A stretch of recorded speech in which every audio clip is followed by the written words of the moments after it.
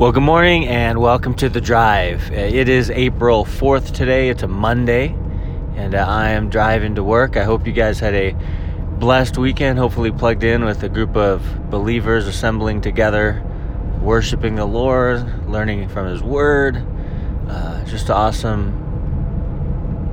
to be in unity, right, with other like-minded believers. And so I pray and I hope that you had a great weekend. And now that we look forward to the week, I was just reading this morning about faith. Simple faith. Faith that says, I want to actually live for the Lord today. I want to live a life that's pleasing to God today. And it's a daily reminder. I think it should be a daily prayer. But a daily action as well.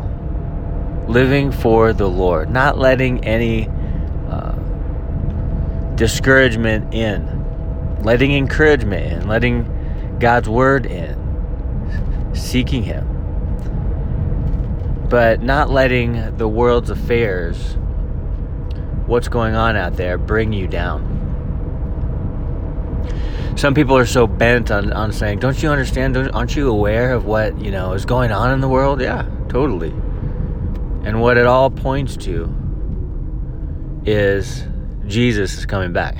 It all points to the fact that, hey, we're not going to be here that much longer. We're actually going to be with the Lord very soon. And so as it gets darker for the believer, in a sense, it gets brighter. It gets more blessed because we know, hey, these are the signs of the times. These things are coming to pass. We're going to be with Him soon. And so that's our hope. That's why we can be a spiritual optimist, if you will. Because we know it's all working out according to God's plan. This fallen world is going to,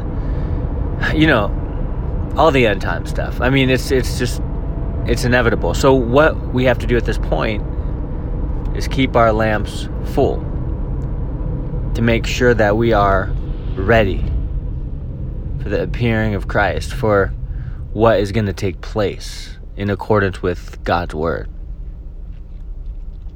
So guys, anytime that you do feel down or discouraged or things seem so difficult, I just encourage you, remember that you do have a future and a hope, and there's always something to look forward to. As a Christian, as a believer, as a follower of Christ, there's always something to look forward to. Sometimes it may be hard to find. Sometimes you're like, well, I'm trying to figure out what I'm looking, but there is. Look to the Word, and God's word will remind you the hope that you have. It will remind you that walking by faith is a key element in being effective for eternity, but also having a heightened countenance. And that's something that kind of has permeated my mind in the last couple years, actually. I started a book a couple years ago, called, at first it was called Heightened Countenance, but I changed it since to Optimistic Outlook. How to have a heightened countenance in the midst of conflict. And I just started working on that again. Adding to it, refining it, stuff like that. But it's on my mind a lot because, I know a lot of believers who, we all go through difficulties, right? We all go through trials. Some more difficult than others, but we all face things in our lives, right? That's just a fact. But we choose how we're going to deal with it, what our attitude is going to be through it. Am I just going to let it get me down and compile on my shoulders as a, deep-seated burden? Or am I just going to hope in the Lord, have faith that He's going to work it all out? The answer to that question will oftentimes determine what countenance you're going to have. Whether it's a lower countenance or a heightened countenance. Whether you're sad or joyful. whether you're a pessimist or optimist. But I really think a key element of all of it is faith. Knowing God's going to work it out. Knowing He's going to come through. Knowing His work and His will is going to get done. No doubt about it. It always has, right? And frankly, it always will. Do you believe that? Like, do I believe that?